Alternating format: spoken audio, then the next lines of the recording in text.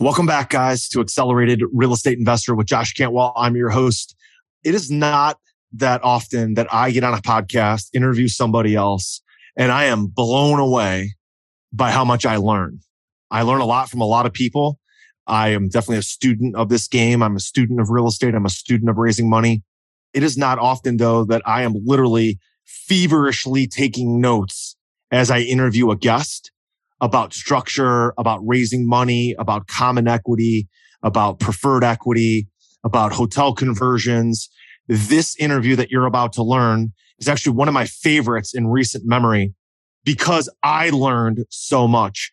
His name is Mike Zlotnik. He's my guest. He's a long-term friend. I've known Mike for probably 8 to 10 years. He's been a debt and equity investor in real estate since 2000. Mike is not an active operator.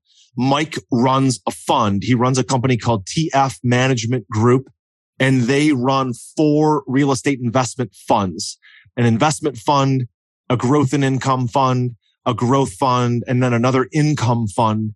And in today's podcast interview, you're going to learn about 2 specific topics that I was just enamored with while we were doing this interview. First of all, we talked about hotel to multifamily conversions. Mike is an investor in 12 different hotel to multifamily conversions. And we talk about, number 1, which types of hotels are ripe for conversion.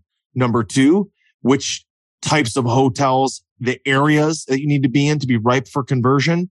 And number 3, the economics behind a hotel conversion that have the lowest risk and the fastest turnaround time.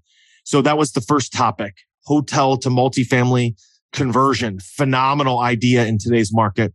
Secondly, we had a long-winded discussion that I thought was really beneficial for my business about how to structure preferred equity versus common equity versus mezzanine debt, and how to strip out the cash flow in an A share and how to strip out the depreciation through a cost seg study in a B share. You have different types of private investors. Private investors, one, that want cash flow, and private investors that prefer to have the depreciation because they have a big income, right? Or they're a real estate professional. So Mike is a phenomenal trainer on this stuff. Mike's not a guru. He's not interested in running seminars. He has massive funds with massive windfalls of profits for his investors. And we have 2 really frank, very, very timely discussions here about hotel to multifamily conversions and about the stripping out cash flow and depreciation and giving them to different type of investor groups. I loved this conversation. You're going to love it too. Here we go on Accelerated Real Estate Investor with Mike Zlotnik, the CEO of TF Management Group. Here we go. Welcome to the Accelerated Investor Podcast with Josh Cantwell. If you're looking to retire early with forever passive income, you're in the right place. This podcast is the go-to destination for real estate investors, both active and passive, and multifamily apartment investors, both new, intermediate, and advanced. Now, sit back, listen, learn, and accelerate your business, your life, and your investing with the Accelerated Investor Podcast. So hey there, guys. Welcome back to Accelerated Real Estate Investor. I'm your host, Josh Cantwell, and I'm so excited to be with all of you guys today. Today, I have a special guest. His name is Mike Zlotnik. Mike, what's going on? Big Mike, how are you? Thanks for joining us today. Hi, Josh. Thank you very much for inviting me to the podcast. Absolutely. Mike has been a real estate investor since 2000, a fund manager since 2009, and just had a ton of success, been involved in hundreds and hundreds of amazing deals. Mike, tell us a little bit about what you're up to today. There's a lot of things, obviously, that have changed in the marketplace with COVID. The market seems a little bit weird right now with cap rates going down, values going up, but all these supply chain issues. I'm always curious to see how investors are making hay, even in today's market. You're working on some amazing things. What are some things that you're most excited about right now? Sure. So thank you again for having me on the podcast. So one of the hottest topics, one of the best opportunities we've seen, and we've been investing into that whole strategy quite a lot, is conversion of hotels to multifamily, specifically workforce housing, affordable housing, That's been a big success. Our flagship growth fund, Tempo Growth Fund, started investing actually in January 2020, right before COVID hit. And then we've been investing throughout the COVID, picking up phenomenal projects. Obviously, hindsight now, people can look and say, why didn't they buy more when there were distressed pricing after COVID? Well, we did. We did invest a lot. And it's really fascinating. Now we are basically, a year and a half, or almost, not quite 2 years into the COVID. The fund now has got 3 exits this quarter, massive returns, 2 hotel conversions to multifamily, 1 value-add multifamily. We're getting exits at 140% IRR, 60% plus IRR, 35% plus IRR. And, wow. These numbers are nothing short of home run. I mean, they're home runs. But again, the strategy itself has paid out because especially dysfunctional hotels or those who have been aged and tired and lost the popularity, they are ripe for conversion. They were ripe for conversion pre-COVID. Now they were accelerated, and we're basically seeing the trend. And then the cap rates the hotels trade at versus the cap rates that multifamily trades at. There's a major cap rate compression and substantial upside through these projects. So that's one of the things we're working on. And then the other thing, just very quickly, we've been structuring a number of deals, multifamily value adds, and some obviously hotels and other ones, where we structure Class A, Class B equity, preferred versus common. And in today's day and age, where especially late in the year, a lot of real estate professionals looking for extra depreciation. So we've been structuring to give Class A investors a little depreciation, but seniority of the cash flow, seniority of the pref, and then give the Class B a lot of depreciation. That whole trade-off of deal structuring has been extremely popular and very high demand. I love it. So let's talk about those. Let's pull back the curtain, peel back the onion on those 2 topics today. By the way, Mike has just had a tremendous amount of success in lots of different areas as a fund manager.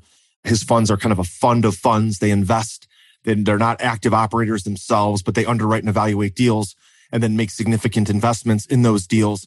So hotel conversions. So people think about hotels pre-COVID, a lot of aged. There's different styles of hotels, Mike. There's the ones that more feel like a condo or a townhouse versus the small 250, 300 square foot typical hotel room.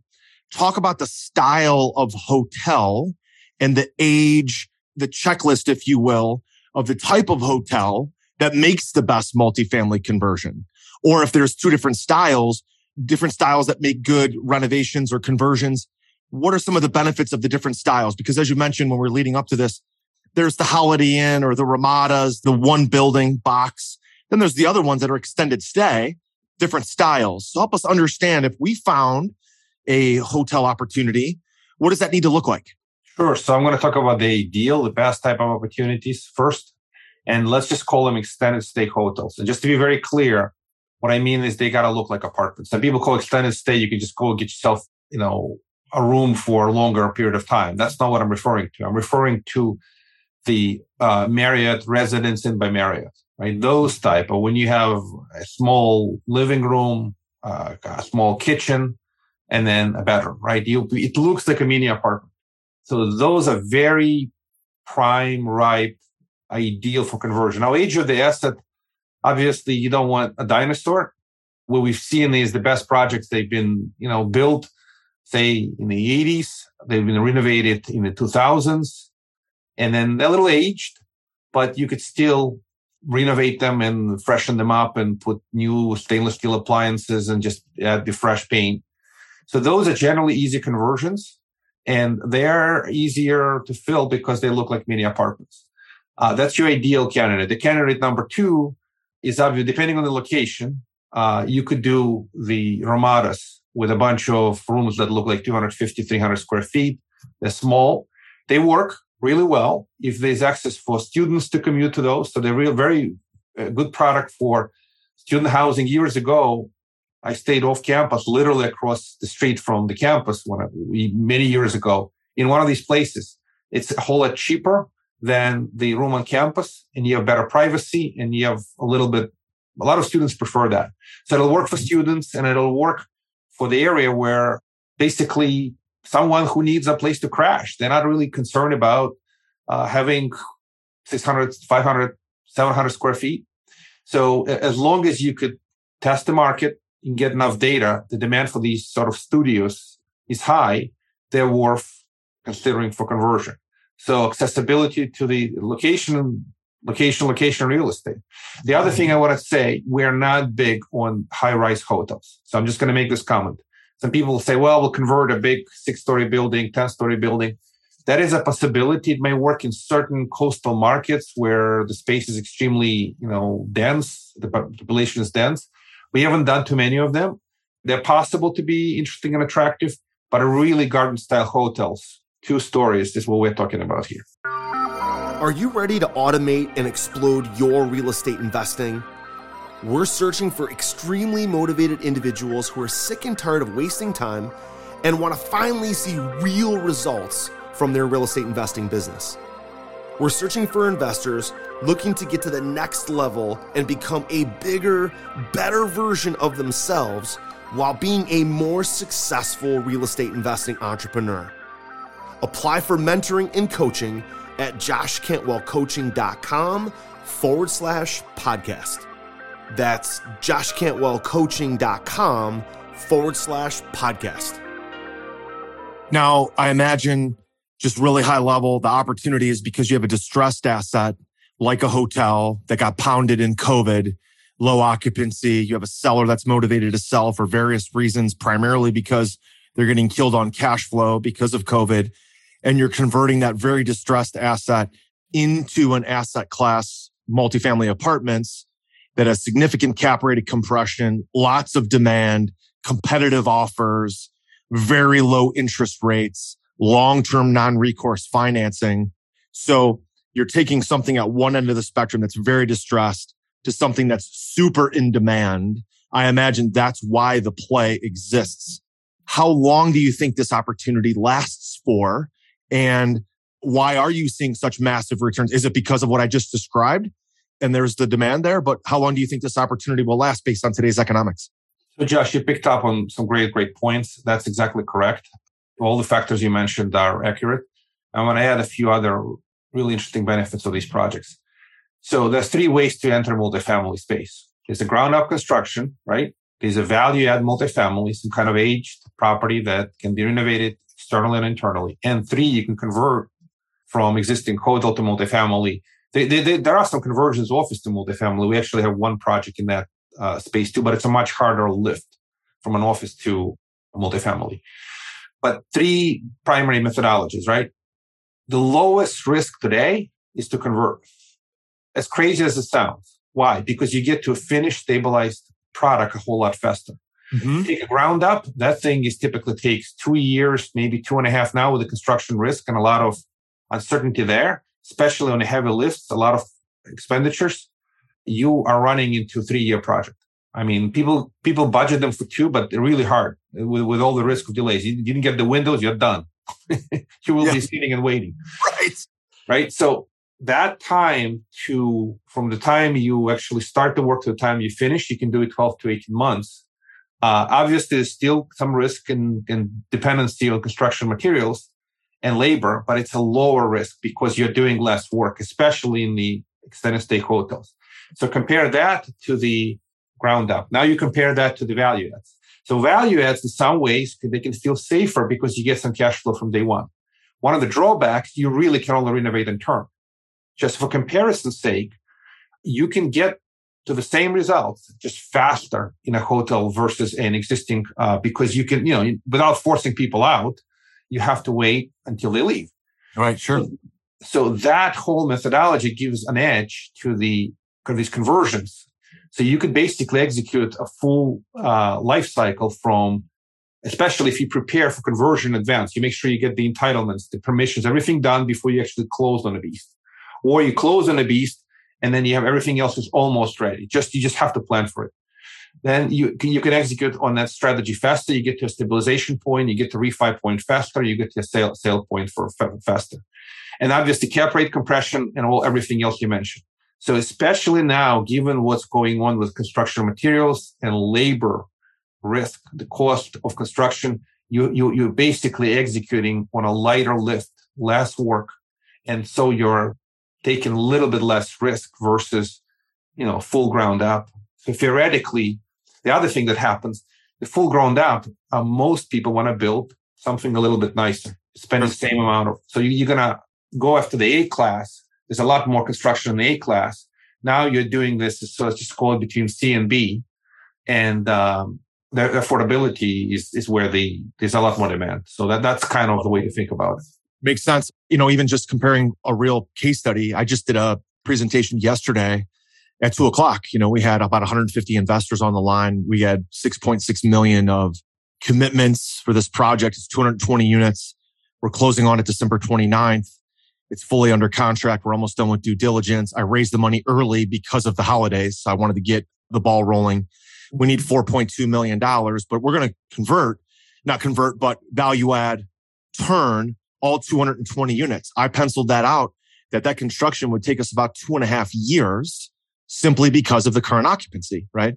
And then time to stabilize, keep the T3, the T6 really level, and then go into refi at roughly 42 months. So 3.5 years. And we expect with every one of those deals that we do for the occupancy right now, which is at 97%, it's a very C-class managed building in a very B-plus area. So the rents are already 22 to 25% below current market value, with the opportunity to do a heavy value add and add in white shaker cabinets, LVP flooring, even granite or butcher block, redo the bathrooms, 5.5-inch trim, spending about $7,500 to $9,000 a unit. That process is going to take us about 3 years to get to stabilization and then 6 months to refi, to season the financials, get the refi done. Versus like what you said, if you take an existing Residences by Marriott and you already know it's a hotel, it's 100% vacant, right? When you're taking it over, because people are just nightly stay or long-term extended stay, but they're essentially getting out. It's so much easier. There's no cash flow for the first year, like new construction. So you don't have any cash flow. That presents a little bit of risk. But the building, the guts of the building is 80% done. You're essentially doing unit turns and some modifications to the plumbing or electrical. But I imagine, I've never done one, but I can imagine what you just said is totally true, that you could spin that whole thing in 12 to 18 months versus 3.5 years.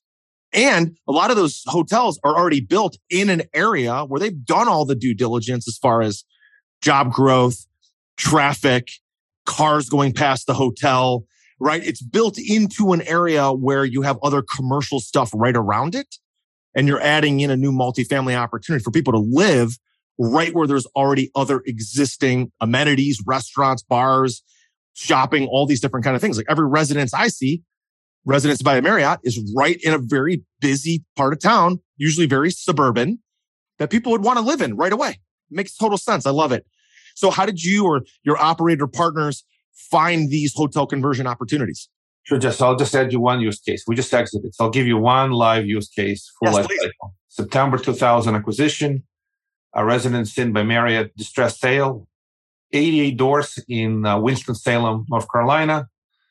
Full life cycle with completion of all the construction, full stabilization, and a sale at a price well above pro forma. It's basically 13 months turn. 13 months turn. Wow. The all-in cost was about $6 million between acquisition and construction, light on construction, and the pro forma exit, the deal was underwritten at $8 million. And the deal had leverage. So there was a $1.5 million equity. It's a small deal, just giving you an example. Sure. $1.5 million equity, $4.4 million debt. Just in your normal leverage, right?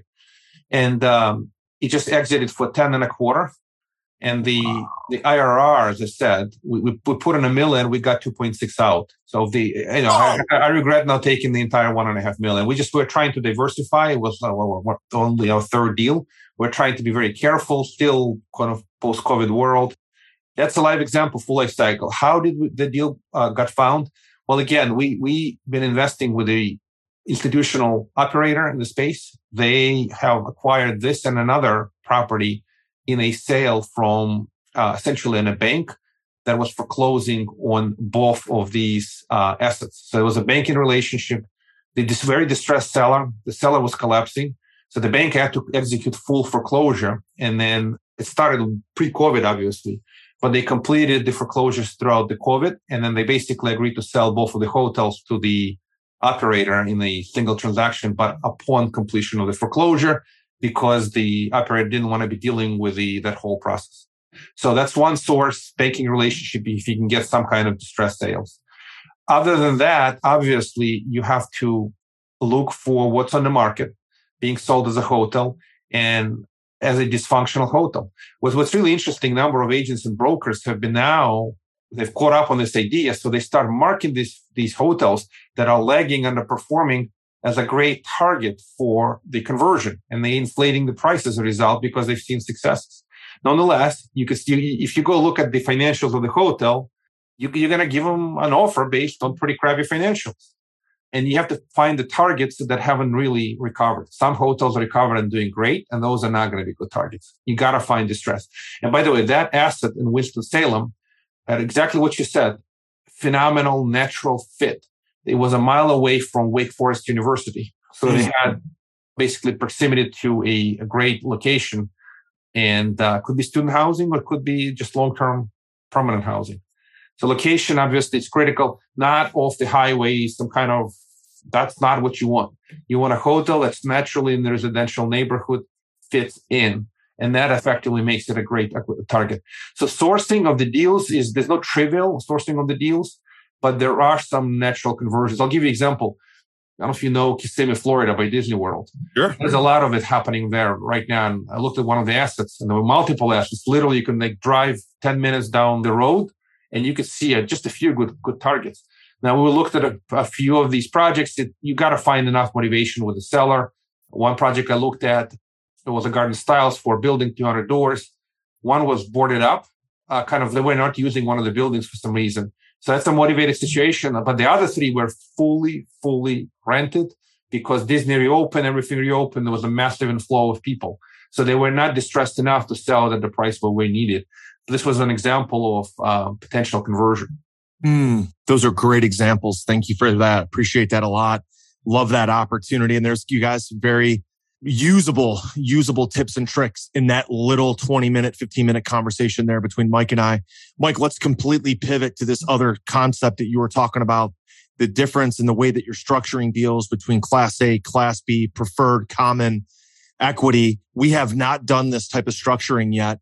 So why don't you just start right from step one and step us through some use cases, some different deals that you guys are doing? Because there's different types of passive investors, right? There's passive investors that want more income, and that's valuable to them, preferred return, cash flow. There's other types of investors that have made a lot of money, that have a big income, that want the depreciation and the financial tax write-offs. You've structured deals to actually separate those two. Walk us through this use case and some of the things that you're doing in that space. Sure. So I'll give you a few examples of the deals we've actually structured or influenced the sponsor to structure or consulted to structure. There's a few different flavors. So I'll give you one example. Last year was actually in the middle of COVID. It was a large deal. It was almost 1,000 doors in Indy. The deal was structured where there was just off the top of my head, $96 million acquisition. There was about $20 million worth of value add construction on multifamily with some reserves. So all in about $123 million. There was a first lien mortgage of about $86 million. Some was rehab holdback for the construction. And then to make a long story short, there were about $37.3 million of total equity. So it could have been one class of equity and that's it. No problem at all. But the way it got structured is at that level, this big size, the sponsor was able to bring an institutional preferred equity. So the institutional preferred equity was $22 million. And the equity was essentially very smartly structured. There wasn't like a squeezing. It was first year you got to pay them 7, second year you got to pay them 8, third year you got to pay them 9. So it's kind of stepping up. It wasn't squeezing the cash flow. But what happened was that approximately of the $37 million, about 60% of that money came in as preferred equity. And that preferred equity investor just needed the yield. They also had the piece of the common equity on the back end, 20% upside. And the preferred equity, if I remember correctly, was underwritten for like 12.5. So whatever wasn't paid was compounded. So first year, 12.5, but they weren't getting 12.5, they were getting 7. So the remaining just compounds and then it accumulates. So that kind of a setup didn't drain the cash flow to a crazy level, which was really important in that project. But imagine of your 37.5 million, you don't give any depreciation to 22 million. So all you have left is 15.3 million. Or the 15.3 was really amazing. Seller carried 5 and they actually didn't want any depreciation. It was just another conversation. So to make long story short, you run a cost seg on a $96 million asset. What do you get in depreciation first year? With a bonus depreciation, you get over $30 million, right? Just off the top of my head. It varies, but $30 million bonus depreciation. So that $30 million applies to a slug of just a little over $10 million. So the depreciation to that common equity was 3-to-1. Now, there were some complexities and, you could discount, but the concept is the same. If you do this, you could basically create depreciation, I would say in the range between 2-to-1 to 3-to-1 range by essentially bringing in preferred equity that doesn't get any. You could do preferred equity. You could do mezzanine debt. You could do Class A, Class B equity. So the Class A, Class B structure is a little different. So this, I gave you an example of preferred versus common. So preferred, of course, preferred is safer. They're getting seniority on the pref, they're getting seniority on the return of capital, and they get a piece of the common. So you made it attractive enough for the pref to come in to feel happy. And in your common equity got such a strong benefit in depreciation that they don't need much cash flow. So right now, the common is not distributing anything, but it doesn't matter. The depreciation benefit is there. And then the common equity in this case is capturing 80% of the upside. The project is going super successful. So the IRR for common is through the roof. That's an example, preferred versus common. Give you another example. A few other deals we've done this year, you take a Class A, Class B approach. So think of this, it's a little different. So you don't have preferred common. You have Class A common, you have Class B common. And the way you do this is you give Class A common seniority of the pref. So let's just say the terms are very similar. You have 8 pref here, you have 8 pref here, right? So first you pay 8, you pay 8. If the cash flow is such that there's not enough to pay, let's use an example, 8 pref, okay? And your average project cash flow is only 6. So the 8 get the 8, right? The 8 get the 8, and then the Bs, they get only 4. But that's okay. The Bs get the extra depreciation, and you shift the depreciation. So what happens is the A's get seniority of the pref, and then they get seniority of return of capital. They're safer. A's are inherently safer, and they get the cash ahead of the B's. But they forgo the depreciation. The few deals we've structured, we've given A's 10% of total depreciation, and the B's 90%, right? What happens? Why do they need 10? Well, they need 10 because they need to cover the cash flow, right? They want some coverage so that there's some tax shield, but they don't need any more than 10%. 10% does the trick. And then the B's get 90%, so they wind up with an outsized depreciation. And these type of deals, typically, B's get maybe around 1.7x for every dollar invested with the cost seg bonus depreciation. If it's structured properly, also the mix of A's and B's matter, right? The more B's you have, the less benefit they get. The more A's you have relative to B's, the more dollars of depreciation per dollar invested you get for B's. So it's a balancing, it's a structuring issue. But if you do it at about 50-50, right, that ratio 1.7 kicks in. So your B's become more attractive to real estate professionals. They get more attractive for anyone who needs depreciation. The A's get seniority of the cash flow, and they get seniority of return of capital that's safer. Now, your sales job is no different. You're not selling the same thing, same benefits to the same group of people. You're selling very different benefits to different people, and you have to focus on that sales. But the recent deal we just structured, it actually hasn't closed yet, but it's closing late December too. It's about 9 million raise, 4.5 each. The moment we structured B's in 4.5 million, funny, the way we structured 4.5, we took all the B's. We have investors for all the B's. We didn't need any A's. They wanted the B's, the depreciation, real estate professionals. The A's got so much better with the safety that A's flew off the shelf. So if you do it the right way, if you have enough B's, then the A's are attractive. Both need. If you have a lot of B's and no A's, that's a problem because you can't make it work. So you just got to have enough parties. The A's are really good for IRA investors, right? They're good for anyone who just doesn't need a lot of depreciation. IRAs couldn't care less.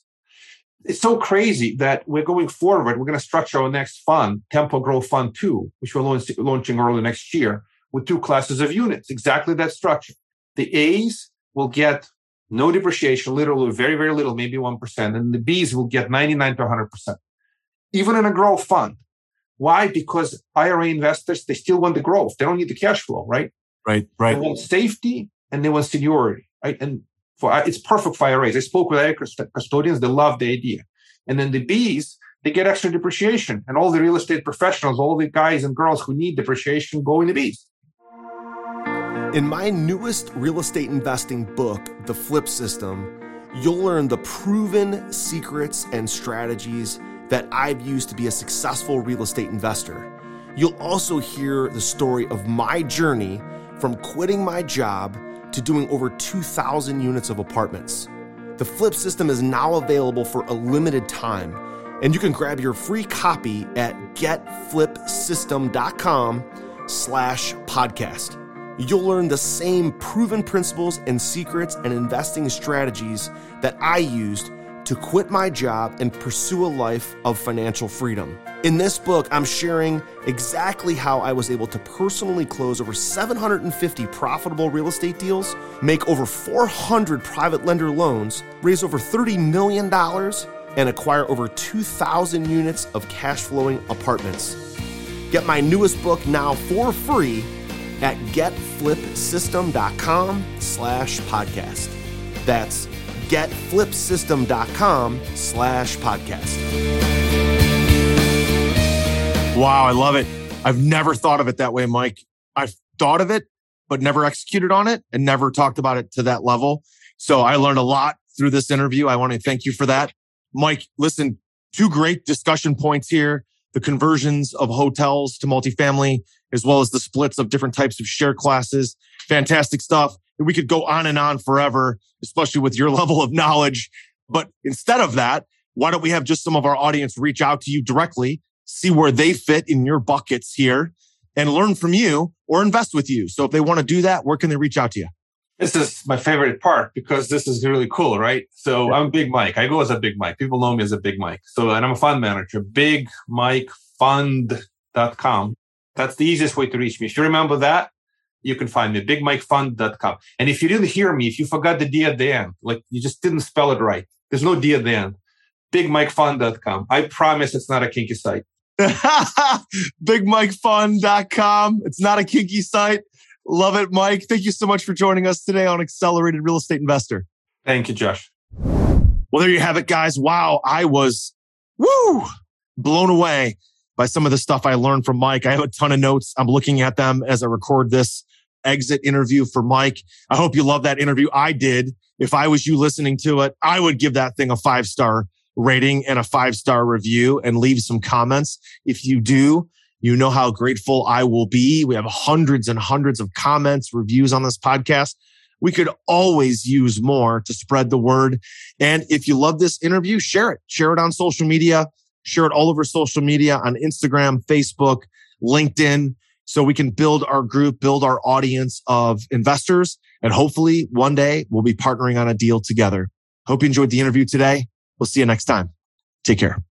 Hey, Josh here. And do you want to win a free Accelerated Investor t-shirt?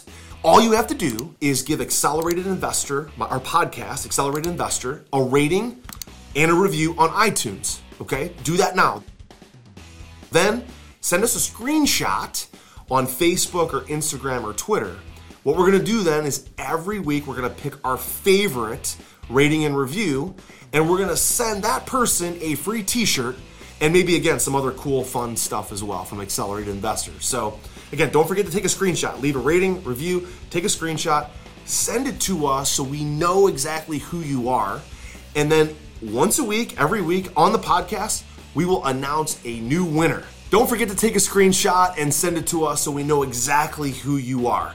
We'll announce a new winner every week.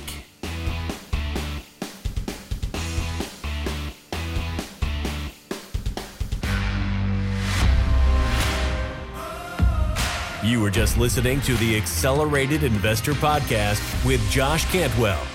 If you enjoyed this episode and learned something new, help us build the AI community by leaving a review and 5-star rating on our iTunes podcast channel. Also, don't forget to subscribe so you never miss another episode. To see passive investing opportunities, visit freelandventures.com/passive. To start your journey toward the lifestyle you've always dreamed of with multifamily apartments, apply for one-on-one coaching with Josh at www.joshcantwellcoaching.com.